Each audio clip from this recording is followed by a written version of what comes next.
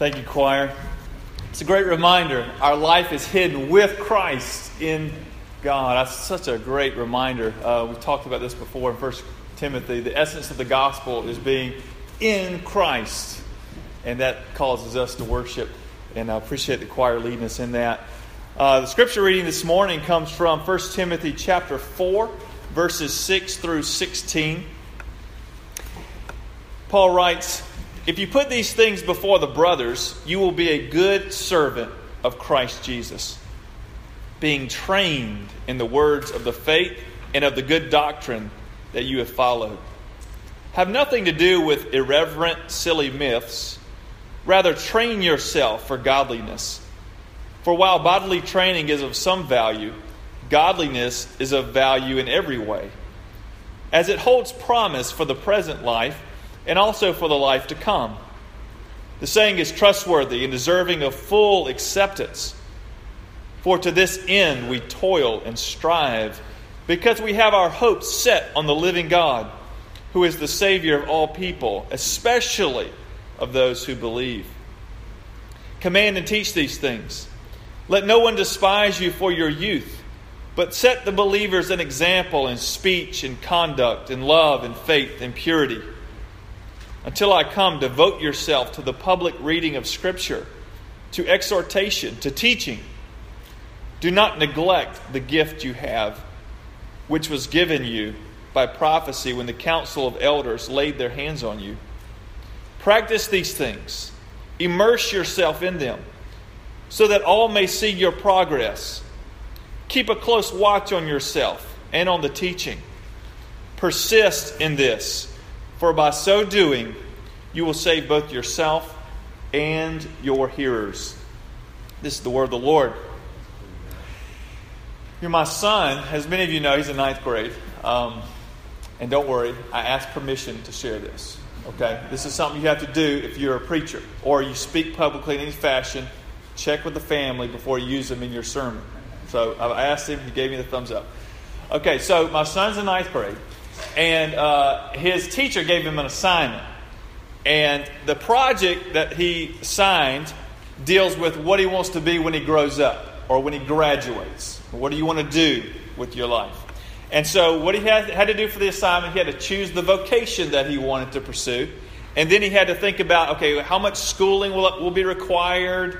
What type of a degree should I pursue? How much money would it take to earn that degree? And all these different plans and all these details. And it all centered around what did he want to do when he graduates? What did he want to be when he grows up? Now, I know most of you are out of school. I see a lot of praise the Lord. Yes. I'm out. Yeah. Hallelujah from the back pew over here. Choir. So, some of you love school, but some of you are like, school was fine, but I'm glad to be done with that stage, right? However, I'm going to give you an assignment, but you won't have to turn it in necessarily. But let's just say you had a teacher that gave you this assignment, the similar assignment that my son was given. I wonder how you would answer this question. What do I want to be when I grow up? Now, work is good.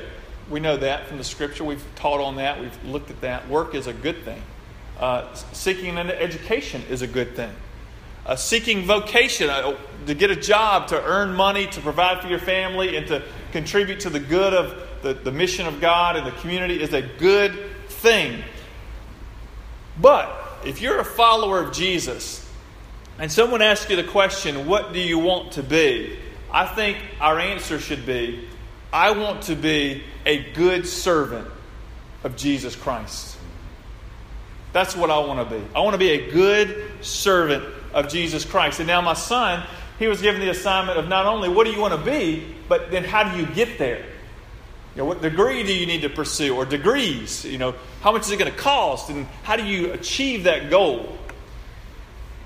And so if you want to be a good servant of Jesus, I want you to think about what you need to do to become that. What do we need to do to become good servants of Jesus Christ? And Paul answers that question for us in 1 Timothy chapter 4, verses 6 through 16. Look with me at verse 6 again. He says, "If you put these things before the brothers, you will be a good servant of Christ Jesus, being trained in the words of the faith and of the good doctrine that you have followed. Then in the following verses, Paul elaborates on how to become a good servant of Jesus. Now, before we go any further, I want to look at this word servant, because this word servant is actually the word where we get the term deacon from. And so back in chapter 3, Paul goes into some detail as far as, okay, this is what the office of the deacon is. This is who should be, here are the qualifications for who should fill that office. And so it's a similar word. However, here, Paul's not talking about the role of deacon or necessarily the position of deacon. But what he's talking about is what that word means, which is a servant or service or ministry. And so what he's getting at here is he's telling us what it looks like to be a good minister or a good servant of Jesus Christ. So now let's look at how we become good servants of Jesus. Look at verse 7. Paul tells us that we become good servants of Jesus by training ourselves for godliness. Verse 7 says, have nothing to do with irreverent, silly myths. Here it is. Rather, train yourself for godliness. For while bodily training is of some value, godliness is of value in every way, as it holds promise for the present life and also for the life to come. So this word train yourself for godliness, is the word where we get our word gymnasium. You know, it carries the idea of to exercise, to train, to strengthen, to go to the gym, is the idea. Put in the work. This is going to take some toil here. So that's where we get the word. We get our word gymnasium from this verb to train. And then Paul then expands on what he's saying by posing a contrast between how we train our bodies to how we train for godliness. And so he says that training the body is of some value. And it is. Our bodies are gifts from God. And the Bible tells us that if you're a follower of Jesus, then your body is a temple of the Holy Spirit. And so your body is very valuable. It's a gift of God. And we should try to take care of our bodies. But we all know that no matter how well we care for our bodies are going to age and break down and eventually die. In other words, bodily training is of temporary value. We should do it. We should take care of our bodies the best we can, but it's of temporary value. Whereas training yourself for godliness, Paul's telling us, godliness, godly living is, as Paul says, of value in every way. In other words, it's valuable both now and for all eternity. Its value is not just temporary, but it is eternal. Paul says it this way in verse 8. He says, it holds promise for the present life and also for the life to come. So, if we want to be good servants of Jesus, we must train ourselves for godliness, which prompts the question, how do you do that? Just like my son, if he wants to be this, whatever this is, you have to figure out, okay, well, I need to pursue this track, this degree, this college, whatever, this skill set. We should train ourselves for godliness. Well, how do we do that? How do we train ourselves for godliness? We know we train our bodies through diet and exercise. But how do we train ourselves for godliness? And I think we actually train ourselves for godliness similar to the way that we train our bodies. We train our bodies, like I mentioned, with diet and exercise. Diet is what we put into our bodies, right? It's what you eat, it's what you put in. And then exercise is what we do with our bodies. And so I believe that we train ourselves for godliness using diet and exercise as well. In other words, we train ourselves for godliness by our diet, what we put in, and our exercise, what we do. And so let's look at those two things. First, let's consider our diet. What does Paul tell us we should eat or take in if we're going to train ourselves for godliness? Look at verse 6.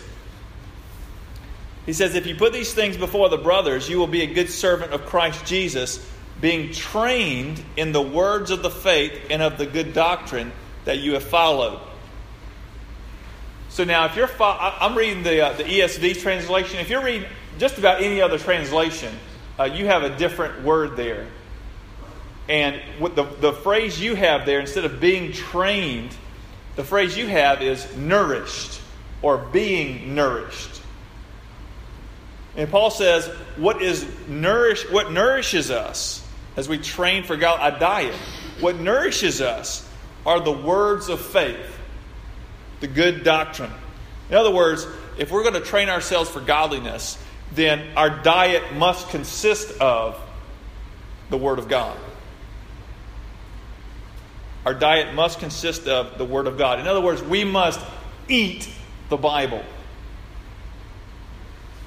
Listen to what David says in Psalm 19, verses 7 through 11. Listen to what he says about God's Word.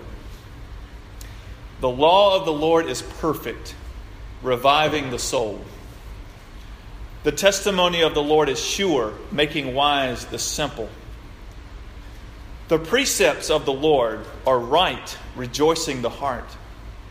The commandment of the Lord is pure, enlightening the eyes. The fear of the Lord is clean, enduring forever. The rules of the Lord are true and righteous altogether. More to be desired are they than gold, even much fine gold. Sweeter also than honey and drippings of the honeycomb. Moreover, by them is your servant warned. In keeping them, there is great reward. See, David knew and he understood that in order to train yourself for godliness, you must take in God's Word. Now, I just want to remind you of this.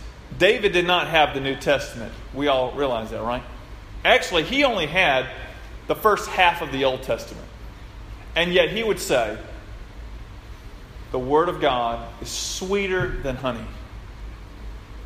And the reason he saw it that way is because he saw those words as the very Word of God. And they were sweeter than honey to him. You see, he understood what we eat determines how godly we are. What we eat determines how godly we are. But some of us have an eating disorder. Now, do you know anyone that has ever struggled with an eating disorder? Now, as I walk through this, if you struggle with the eating disorder, then I want to encourage you to come talk to me after the service or talk to someone in our church family or someone you know so that you can find someone that will walk alongside you and help you overcome that and arrive at a healthier place with how you view yourself and how you take care of your body. But I had a friend in college that struggled with an eating disorder called bulimia. And one sign of a person that struggles with bulimia, this eating disorder, is they will eat a large meal and then they will leave the room and make themselves vomit the meal up. Try to get rid of what they just ate. And the reason they do this is to prohibit the effects of the food, of the meal.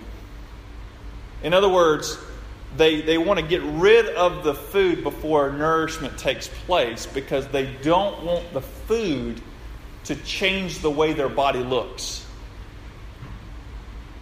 And so they want to get rid of it before it begins to be absorbed by the body. And the result is, if you have friends or you know people that have struggled with this, the result is that they become very thin and frail and sickly.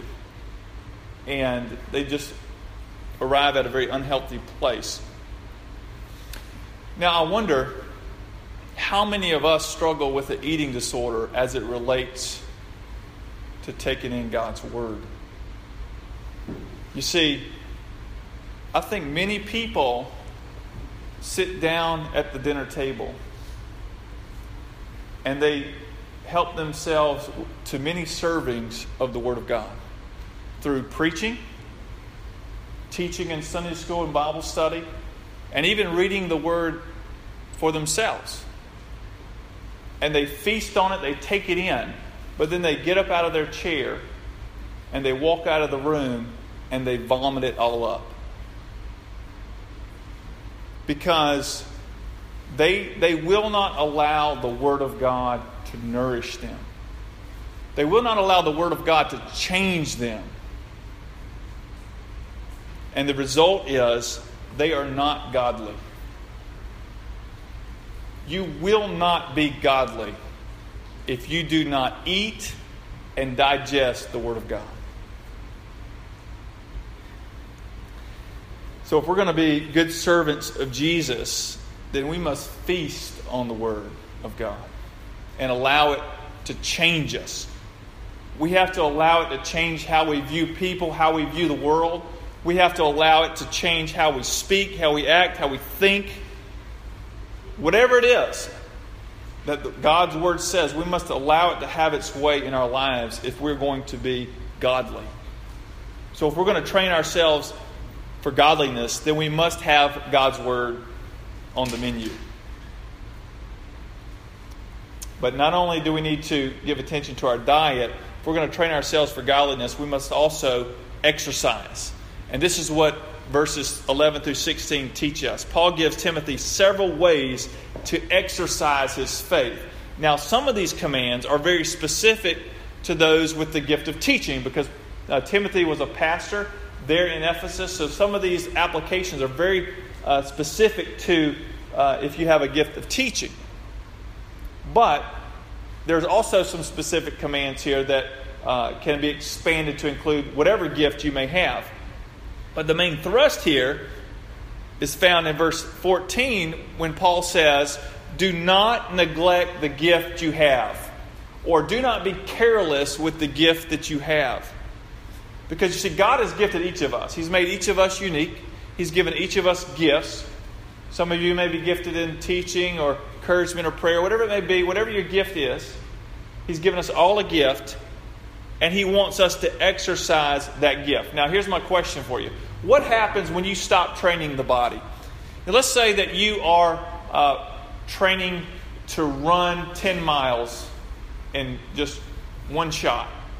And I know some of you think that's just absolutely ridiculous and crazy, and I agree with you because I'm not doing that. But let's just hypothetically, let's say you're going to do that. Okay, you build up to it. Several weeks you're training, you're increasing your distance. Finally, you do it. One day you run 10 miles without stopping, straight through. And then you say, you know what, I'm going to take a break. And then you stop running for 6 months. And then you get up one day and you say, you know what, I think I'm going to try that 10-miler again. I'm going to give it a shot. Well, you can still run. I mean, it's not that you lose the ability to run. You can still run, but you're not going to run 10 miles, right? You've lost some of your capacity. And the reason you lost it is because you didn't exercise it. You stopped exercising your gift. You didn't completely lose it, but it's not as strong as it could be if you exercise it. So God has made us unique. He's given each of us a gift. And the more we exercise that gift, the stronger it becomes. Now, if we stop exercising it, that doesn't mean you'll lose it necessarily, but it does become weaker. So whether your gift is teaching or praying or helping others or organizing or giving or encouraging others or leading or serving or whatever it may be, God has made us unique. He's gifted us with certain abilities that are meant to be used and exercised in order to build up people in Christ as well as introduce those who don't know Christ to Christ. See, our gifts are meant to help each other grow in godliness. And so Paul's saying you need to exercise your gift. This is why Paul says in verse 15, practice these things. And then down in verse 16, you need to persist. Now, why would he say that? Because it's hard. That's why. It's not easy. Right? And you all know this. If you've tried to diet and exercise, it's not easy. It's hard. There's so many different things that can take you off track. And it's the same thing as we train for godliness. There are so many things that can take us off track. take our focus off the Lord, keep us from exercising our gifts. And that's why Paul tells Timothy, you have to practice these things. You have to persist. You have to keep a close watch. In other words, you will not just drift into holiness. That's not going to happen. You're not going to drift into godliness. This is going to take some effort on your part. Now, if you've ever dieted, you begin to watch what you eat and you begin to exercise, and you started doing that over a period of time. If you've done that and you began to see some progress, have you ever seen this? Like you start working out, or you start exercising, you start eating differently, and you begin to see some progress, some change. I mean, isn't that a great feeling? You're like thinking to yourself, man, I've lost a little weight. I feel better. I have more energy. I'm stronger. I'm faster. I mean, when you start seeing the progress, it's a great feeling. And the progress we will begin to see in our lives, if we stick to a diet of God's Word and we exercise our gifts, the progress will be godliness. And what's interesting about this is that this progress that we see will not only be a great feeling to us, not only will we be encouraged by that, but it will also be a blessing to others. Look at verses 15 and 16. Paul says, practice these things, immerse yourself in them, so that all may see your progress. Keep a close watch on yourself and on the teaching. Persist in this, and by so doing, you will save both yourself and your hearers. Did you hear that last phrase? For by so doing, you will save both yourself and your hearers. Now, we know from this letter and others that we are saved by Jesus. It is by grace, it is by the grace of God that we are saved through faith. And what Paul is saying here is that godliness is the exercise of salvation. It is our salvation becoming visible. Paul says it this way in Philippians, work out your salvation with fear and trembling. Let it come out. Let it be shown to the world. Let it make its way through your life. And so what Paul's saying here is that godliness is the exercise of salvation. James said it this way. So also faith by itself, if it does not have works, is dead. Salvation will make itself visible in your life. And so by exercising what we believe, we are working out our salvation so that it becomes visible. And as that happens, not only do we experience that assurance of our salvation that God's at work in our lives, but also those around us taste that as well. As we love others, as we love ourselves, as we look out for the interest of others, as we seek to serve others, as we're generous to others, as they see the overflow of the gospel in our lives, they're being blessed by that, and they're being drawn into that same grace that brings about salvation that God has granted us in Christ. And look at verse 10. The ultimate reason why we practice and persist and train ourselves for godliness is found in verse 10. Look what he says. He says, for this end we toil and strive. And the word there is manual labor. I mean, this is hard work. We toil, we strive. Why? Here's the reason. Because we have our hope set on the living God, who is the Savior of all people, especially of those who believe. You see, everyone has tasted the goodness of God in some way, shape, or form. And this is what Paul means when he says God is the Savior of everyone. Everyone has experienced some form of grace from God.